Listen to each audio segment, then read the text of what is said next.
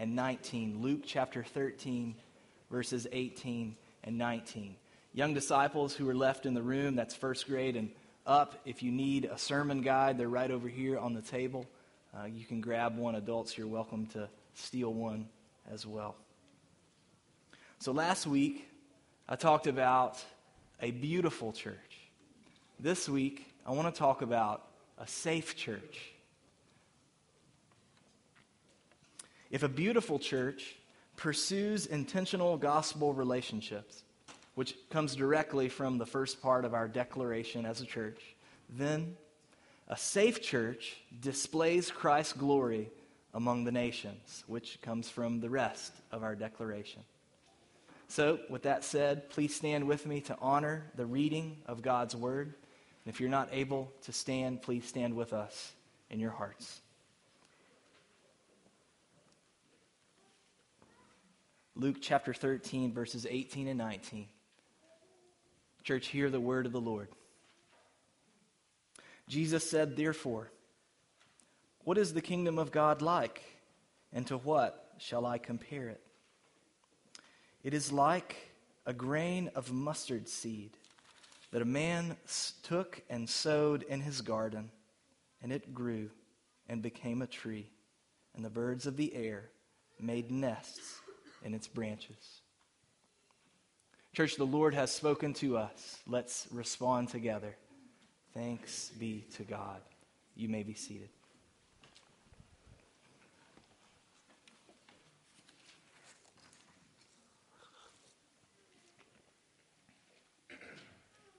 So blame this on Wendell Berry, but I have come to believe that the story of a place is really important. So does anyone here know the history of Beechmont, Iroquois, the neighborhood in which we are planted? Anybody? Anybody know some of the parts of it? Studied it? Heard about it? Well, let me tell you a little bit about it. It was developed in the 1890s around Iroquois Park, the largest park that was masterminded by Frederick Law Olmsted. And I don't know if you know this, but it was originally referred to as Louisville's Yellowstone. Yeah, I know. The city then built a direct artery in which to escape to the park, Southern Parkway. Did you know that the word parkway, when applied to roads, is used because that road ends in a park? There you go. Originally, Southern Parkway was referred to as Grand Boulevard, and you can see why. Beginning here with the beauty of those trees that are lined along the way. And if you drive down Southern Parkway today, you still see the beauty. Beechmont was named for the beech trees that populated the area, which are considered to be stately trees with wide-spreading canopies that provide great shade. Thus, Beechmont developed as a pleasant summer shelter from the hot, overcrowded downtown Louisville. Beechmont also escaped flooding during the Great Flood of 1937, wherein 70% of Louisville was submerged underwater. Thus, Beechmont served as a temporary disaster shelter for many of the 175,000 people who were forced to flee their homes. Later, Beechmont's predominant architecture became the Craftsman home. That's a style that was in response to the Industrial Revolution that was intended to be naturally welcoming with overhanging eaves and wide columned porches on the outside. And then on the inside, a simplicity of design that was meant to be cozy, homey, unpretentious, and warm. It's no surprise then that beginning in 1975, near the end of the Vietnam War, Beechmont served as the first part of the city to receive and resettle refugees, which explains why Beechmont is marked by so much international diversity even to this day. So, you see a theme there? Any line that you can draw throughout the story of this neighborhood? And it seems like from the beginning and throughout the story, Beechmont, Iroquois has been a place of shelter. And that is why so many different peoples, including you and me, have come to find refuge under its shade. You see, we were created for this very thing. When God made the first man and woman, he didn't set them adrift in a wild world, but he specifically placed them where? In a garden in Eden, which would protect them from the heat of the day, and where God would meet with them and walk with them.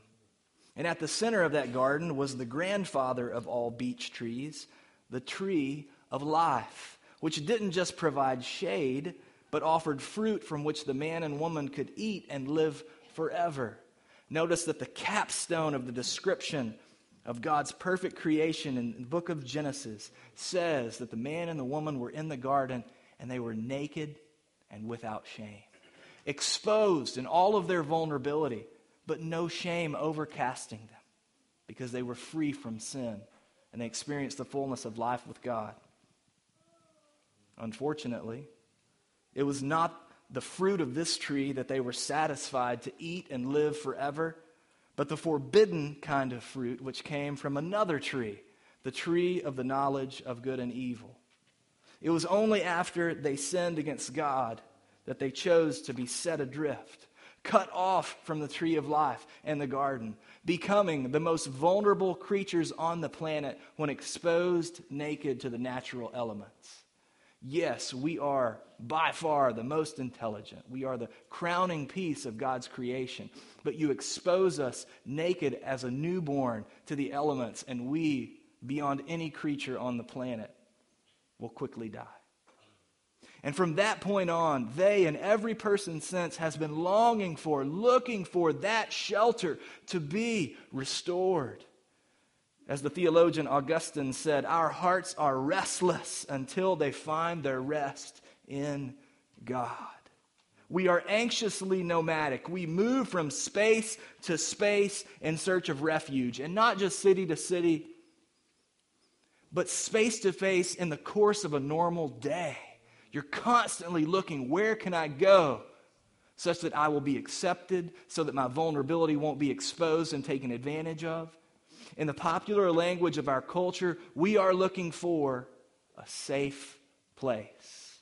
A place not where our vulnerability can be taken away, because in this broken world it can never be fully taken away, but where it can be protected instead of taken advantage of. How does this now connect to the pastor's discussion of 5-year vision? Well, we were discussing together this question. What are our people zealous for? What are the people of Antioch Church zealous for? Now, of course, we want you to be zealous about obeying everything that Jesus commands in his word. And we also want to shepherd you in strategic directions. But if we are going to allow ourselves the gift of simply being the church that God made us to be, instead of trying to be like every other church on the planet and something that we're not intended to be, then good shepherds who know their flock will take into consideration the heartbeat of their flock. So, what are our people zealous for? Our answer came in a single word: shelter. Young disciples, you'll need to write this word down on your guides. Think about this. Don't have to raise your hands. Just think about it. How many of you found your way to Antioch because, in some fashion, you were looking for shelter? How many, think about this, of our distributed members, that is, people that we have sent out to the nations to proclaim Jesus in hot, overcrowded places in the wild world, how many of our distributed members describe Antioch as a shelter that gives them the respite they need to continue serving adrift in that wild world? And think about this. How many of you over the past 3 years in our historical and cultural moment have felt the need for your church to be a safe place, a shelter? Anybody? All the angst coming from things like a global pandemic and a presidential election and racial tensions and the tremors of a society divided against itself. and churches serving as havens for spiritual and sexual abusers, then all the mental health fallout that has come from that. Shelter anyone besides me? Can I get some shelter? Do I want some? Anybody? Okay. And guess what's coming our way over the next 5 years? If we're not stressed out enough this morning, everything's going to slow down, right? We're just going to get down to a nice, comfortable pace, right? No. Just think about this church alone. All these babies in here, they're going to be kids. And then all these kids that are in here, they're going to be youth. And all these youth that are in here are going to be released into the wild world.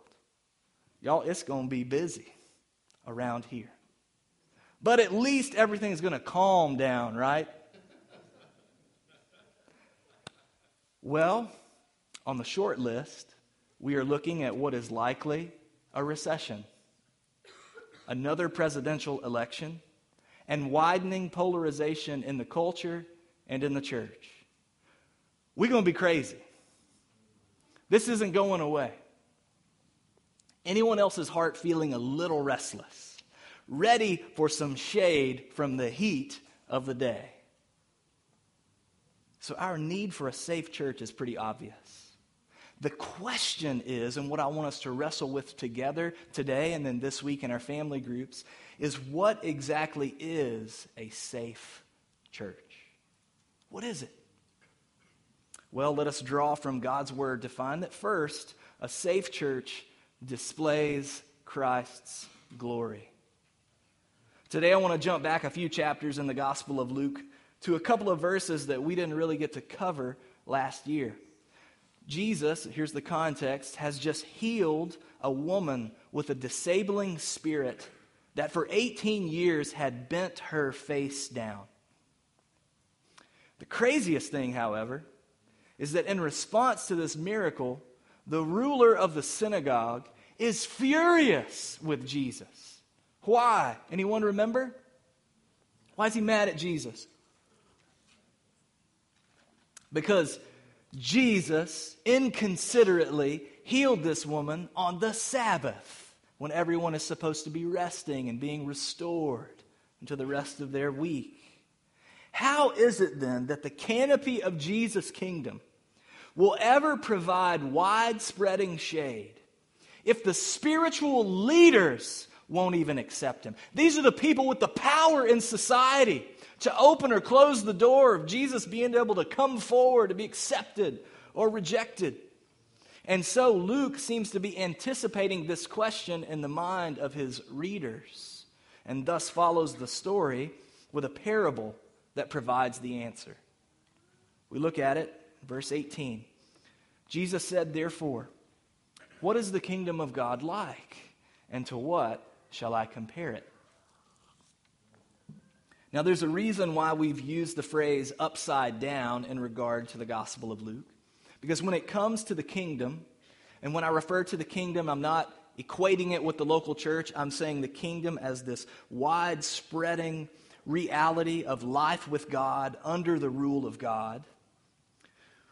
When it comes to the kingdom, we have a lot of assumptions. And those assumptions are based on norms that developed after we left the garden. Let me give you a couple of examples. We hear the word kingdom, and we think earthly kingdom. We think things like a king who rules a nation and goes to war to protect that nation.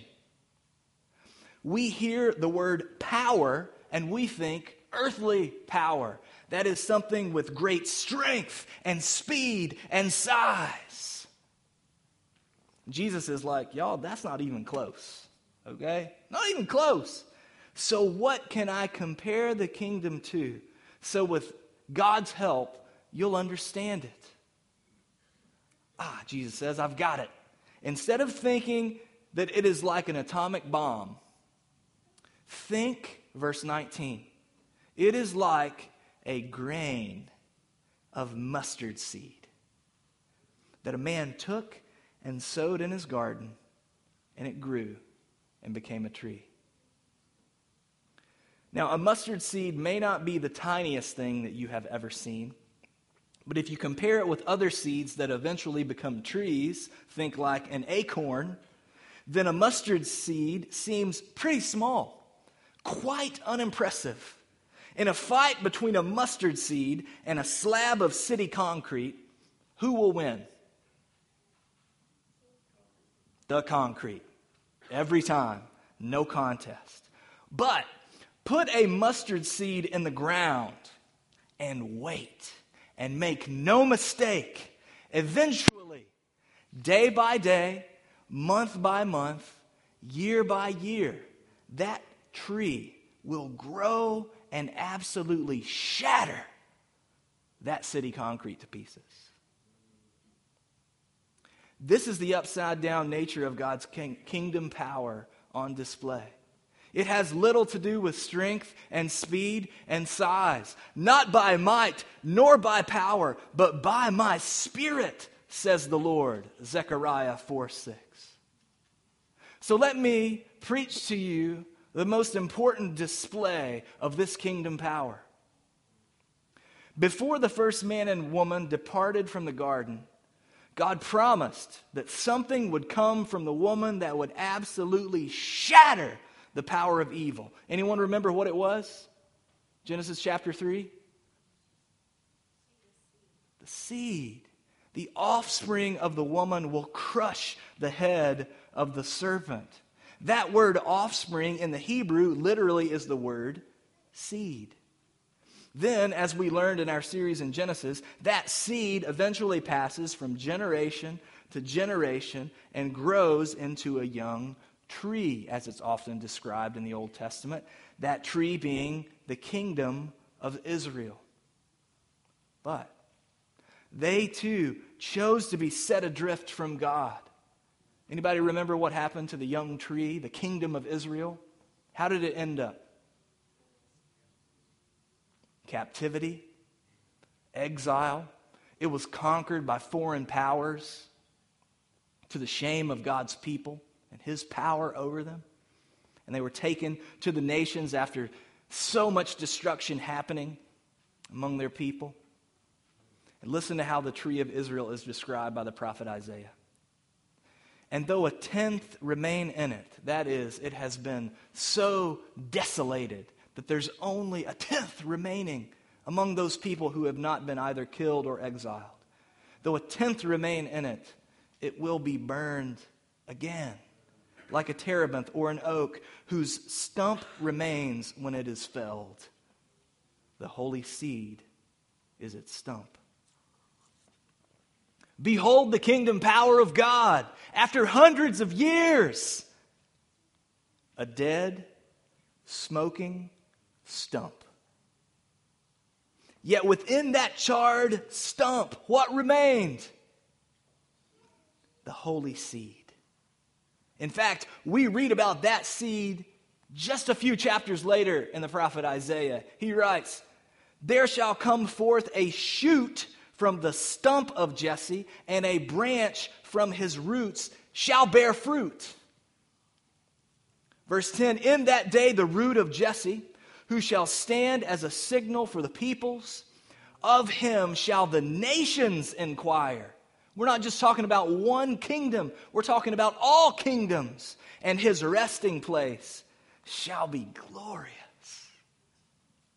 From the seed comes a shoot that will shatter all evil and rule over all kingdoms. Who's he talking about? Anybody? Speak his name. Who's he talking about? Jesus Christ. Jesus comes wielding power in the way that actually takes the most power.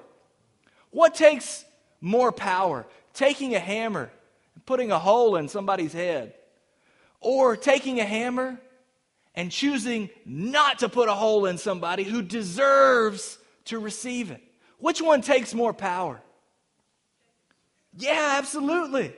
And so here's what Jesus comes doing with God's kingdom power. Instead of using it to shatter people, he uses it to heal people. He is the true tree of life. which provides the shade and the fruit by which men and women can live forever. And in the upside down kingdom way, how does that happen? Through vulnerability. What? Think about this. Don't just think about it. Feel this. Own this. It's really happened in our world.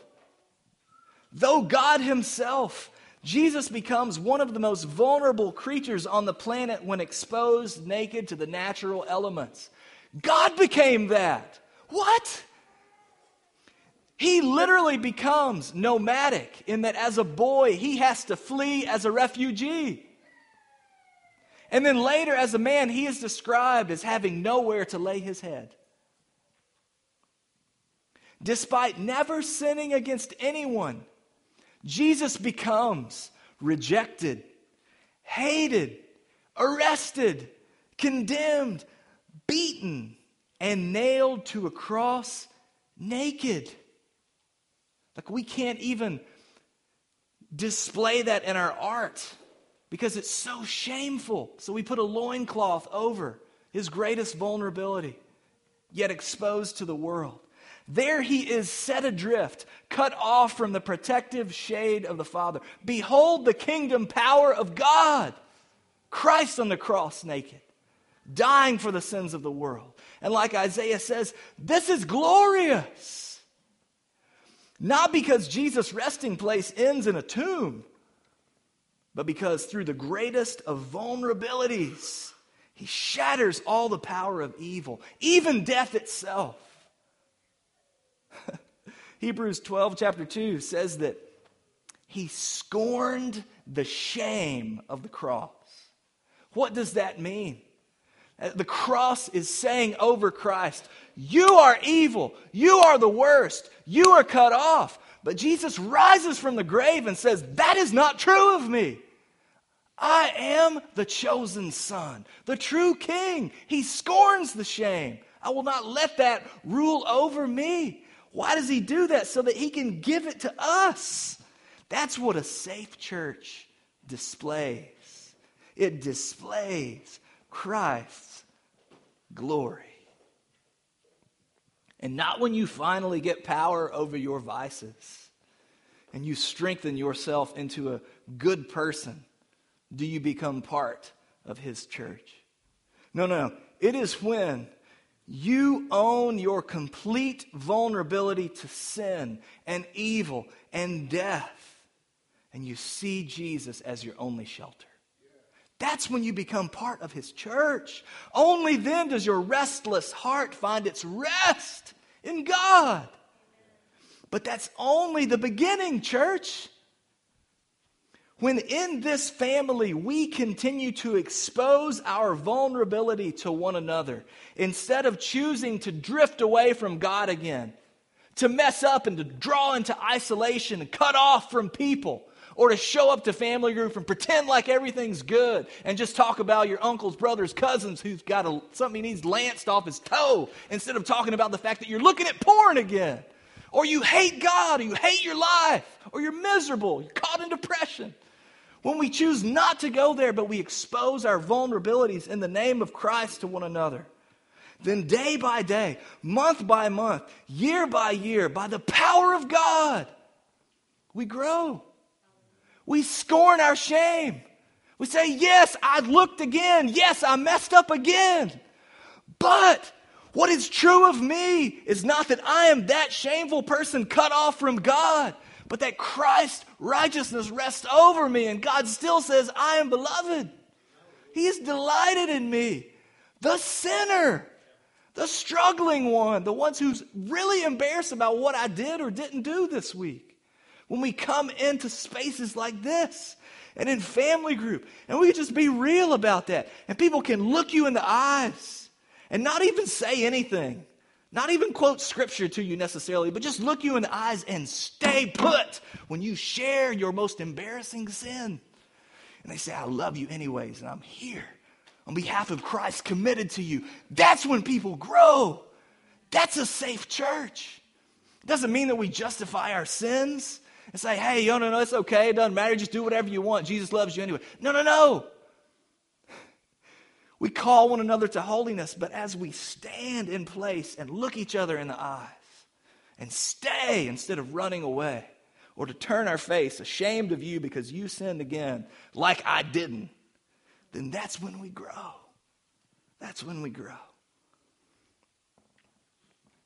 In my own personal journey lately, I've been studying a lot about shame, how it's so often at the root of what keeps me from becoming all that God created me to be, from joyfully obeying the commands of Christ, from having the confidence to take the risks and be creative.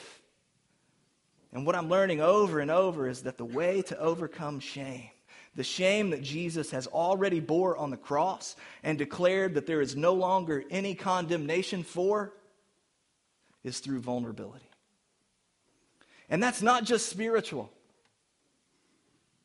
but it's literally what rewires our brains and heals our bodies and rewrites our stories. We talked about this last week, but Jesus physically in heaven, not here. So if you want to experience Jesus scorning your shame and saying, I forgive you, I love you, I'm not going anywhere, I'm sitting right here, eye to eye, we're going to do this together. You can't experience that. He's there. That stinks, doesn't it? Anybody want to acknowledge that with me? I'd really like to experience Jesus looking me in the face. That's why you're obsessed with The Chosen, by the way. And so you can experience him doing what he does there, But you can't until he comes back. So what do you got in the meantime? You just shuffle around, sad about life? No. He has implanted himself in one another, so that you can sit with your brothers and sisters in Christ and you can experience Jesus looking at you eye to eye saying, I'm not ashamed of you. I love you despite your sin. Through another person. Our family group recently branched. We went from 30 people to 6 people, it felt like, And so what we did as a part of kind of getting through that transition was we decided that we'd all share our stories with one another. We gave each other 45 minutes, 2 people a night, and we said, tell us your story, not just your testimony, but from birth all the way up to where you are today. Just tell us, and share. You don't have to share anything that you don't feel comfortable sharing, but we would encourage you to share as much as you're willing to. And we did that over the course of the last couple months. It's been beautiful. It's been beautiful just to hear people's stories, because at the end we asked 2 questions. What was it like for you to share your story to a group of people who love you and who aren't going anywhere? And what was it like for you all who listened to listen to this person's story, to hold that space and to not flee, to not be ashamed of them? It's powerful.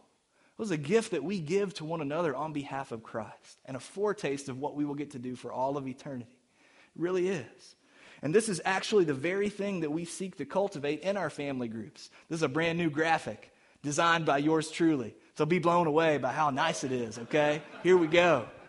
But in our family groups, we say that we want to cultivate transparency, vulnerability, and trust in a cycle. That's how we build intentional gospel relationships that can transform us through the gospel. And so transparency, what is it? That is openness that leads to vulnerability, okay? That's you coming into family group and talking about what's really going on in your life, not just the fact that you got a raise this week, isn't that great, or something over here that's really on the surface but it's not deep down.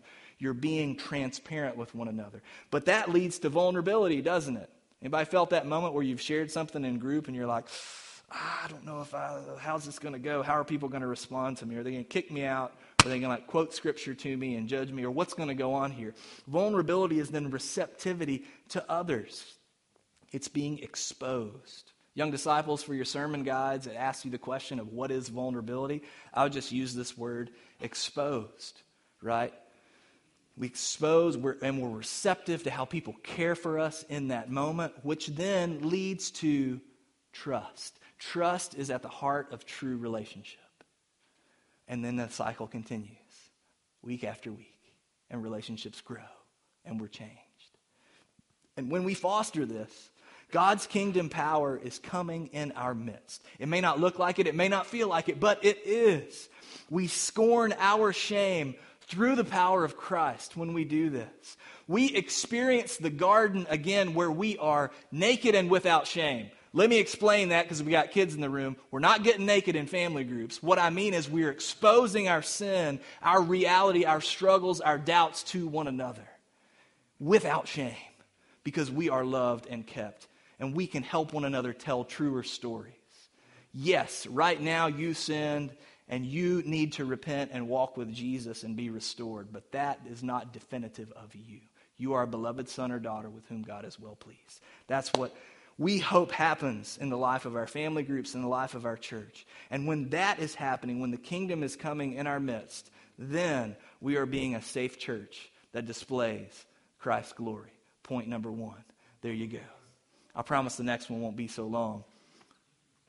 In fact, it really serves as today's conclusion.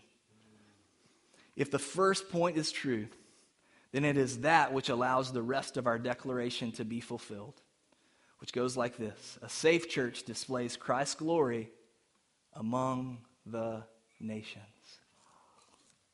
So pay attention here to the conclusion of Jesus' words in verse 19.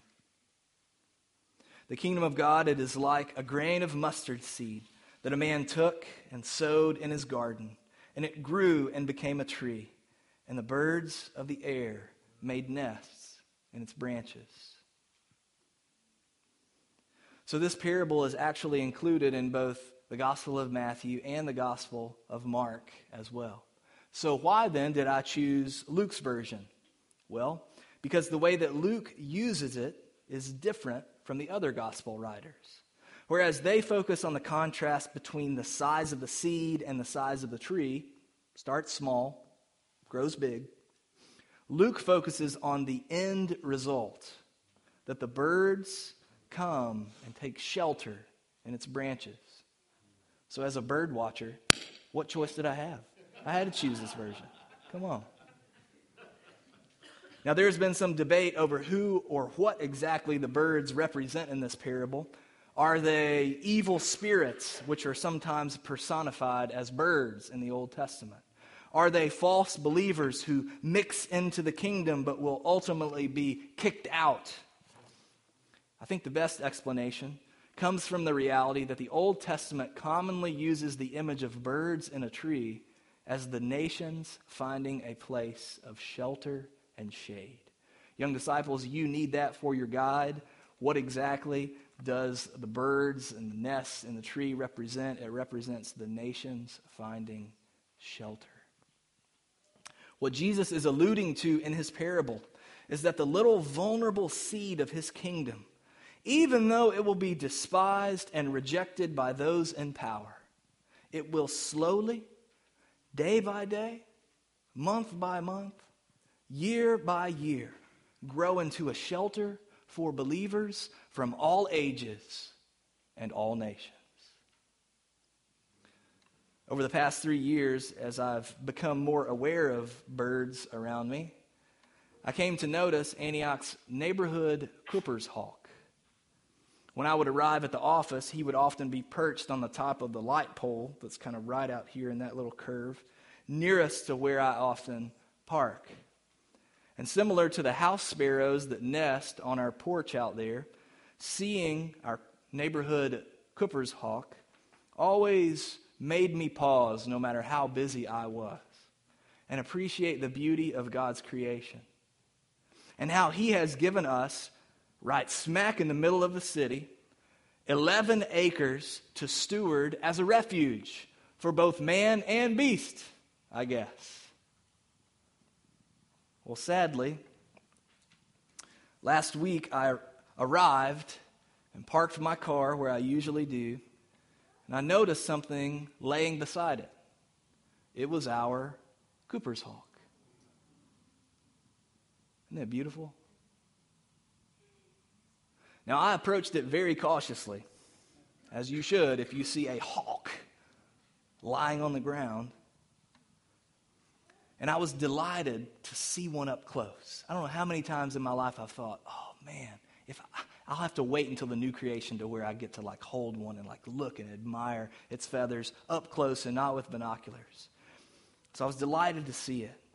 But conversely, at the same time, it was really sad and quickly found that it had been shot dead. Probably from the pole where it usually perched, because it fell right beside my car. You know, I suppose in a post-garden world, even a church is not always a safe place. And that's perhaps an analogy of the challenge that we face over the next 5 years and the next 30 and beyond. Will we be a safe church, not just for the sake of ourselves, but for those who are still looking for shelter? Will people start to enter into this community, but then get shot down because we expect lost people to immediately act like saved people? Or shoot them down by justifying their sins and failing to preach the gospel to them? The challenge on the other side. Will we seek to what we describe here at Antioch as the empty chair? That is, that one chair at your family group that you intentionally keep open and seek to fill it prayerfully and actively with someone who needs shelter, who needs community, who needs Jesus, an experience of Jesus people?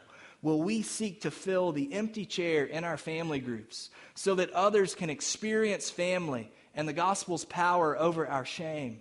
Or will there be no empty chairs because of our unwillingness to make room in our groups? Tough question. Are we willing to sacrifice to be a safe church? Will we continue to pursue ministries that may not be so natural to us, like soccer and food pantry, make you a little bit uncomfortable, lead you to engage relationally with people rather than just doing an activity that is very impersonal? Will we continue to do that with our eyes specifically on the people that God is drawing near because they want shelter, who's doing a work in their hearts before we even meet them, and specifically, hey, maybe has brought them all the way from the other side of the planet to this neighborhood in order for us to develop an intentional gospel relationship with them and to hold out to them, whether they receive it or not, the shelter of Jesus Christ? Will we pursue intentional gospel relationships with neighbors from other countries? Or will we let the inconvenience of cultural and language barriers keep us focused only on the majority? Maybe, in fact, it was for these very reasons that Antioch Church was strategically planted in Beachmont, Iroquois. That we would provide shade to. That we would enter that same story of being a place of escape from the flood of sin. That we would be a welcoming home, and not just here, but all the places you scatter throughout the week. That we would be a place to receive and resettle people who are wandering in order for them to eventually be released and sent back out into the wild world in the name of Jesus. Antioch may not look exactly like what was originally expected for it, but the purpose is still the same: to display Christ's glory among the nations, to be a shelter by the power of the gospel where the shame of sin can be healed among the nations, to be a foretaste of God making all things new, just as we read at the end of the Bible. Revelation chapter 22, "Then the angel showed me the river of the water of life, bright as crystal, flowing from the throne of God and of the Lamb, through the middle of the street of the city, and also on either side of the river." Maybe bring back that image of old Grand Boulevard and Southern Parkway in its heyday with all those beautiful trees that no one has knocked down with their cars yet or whatever, lining that street, except it's a river. And notice that this time along both sides, accessible to anyone, is the tree of life with its 12 kinds of fruit, yielding its fruit each month, never failing to provide eternal life. And the leaves of the tree were for the healing of what? nations. That's why we're here. Don't forget that you are among those nations yourself. And in light of that grace, you get to extend that to those of other nations.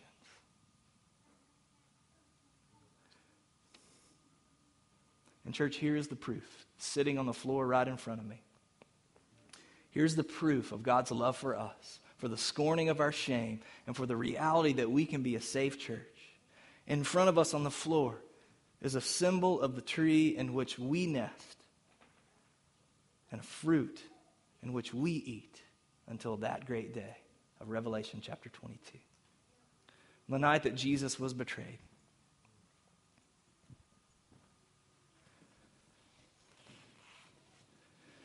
He took bread, and after blessing it,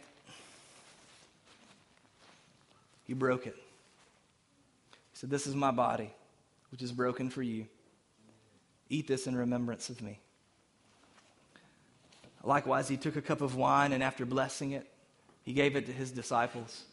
He said, "This marks the new covenant in the shedding of my blood. As often as you eat this bread and you drink from this cup, you're announcing the Lord's death until he returns." Today we are announcing, church, that Jesus Christ is the only place where we can find true shelter and rest for our restless hearts. The invitation today, if you're a baptized believer, is to come forward to this symbol of God's shelter and his tree of life in the person of Jesus Christ. To come not overcast with shame, dragging like it's a funeral procession, but coming confident that the Father delights for you to be at his table and for you to feast and be refreshed for another week. Come, break off a piece of bread and to dip it into the juice, remembering what Christ has done for you and what he promises to do for you in his return. And if you're here today and you're not a baptized believer, our invitation to you is, instead of taking this, is to take Christ. He has made himself available to you. What's the point of coming and walking through a religious act if there's nothing that's changed deep down in your heart? We would invite you to acknowledge your vulnerability to Christ himself today, who already sees you through and through, and to say to him, "I am ashamed because of my sin against you, and I want to be forgiven. Will you accept me?" And let him scorn your shame by what he has carried on the cross for you already. If you want to talk with someone about that, or have someone pray with you through that, there'll be people in the back to do that. If anyone else has any need at all, come, let us pray with you. Let's pray. Father, we bow before you. And we bow our heads as a way to focus our hearts and minds that are always busy and restless. But we do not bow our heads in shame.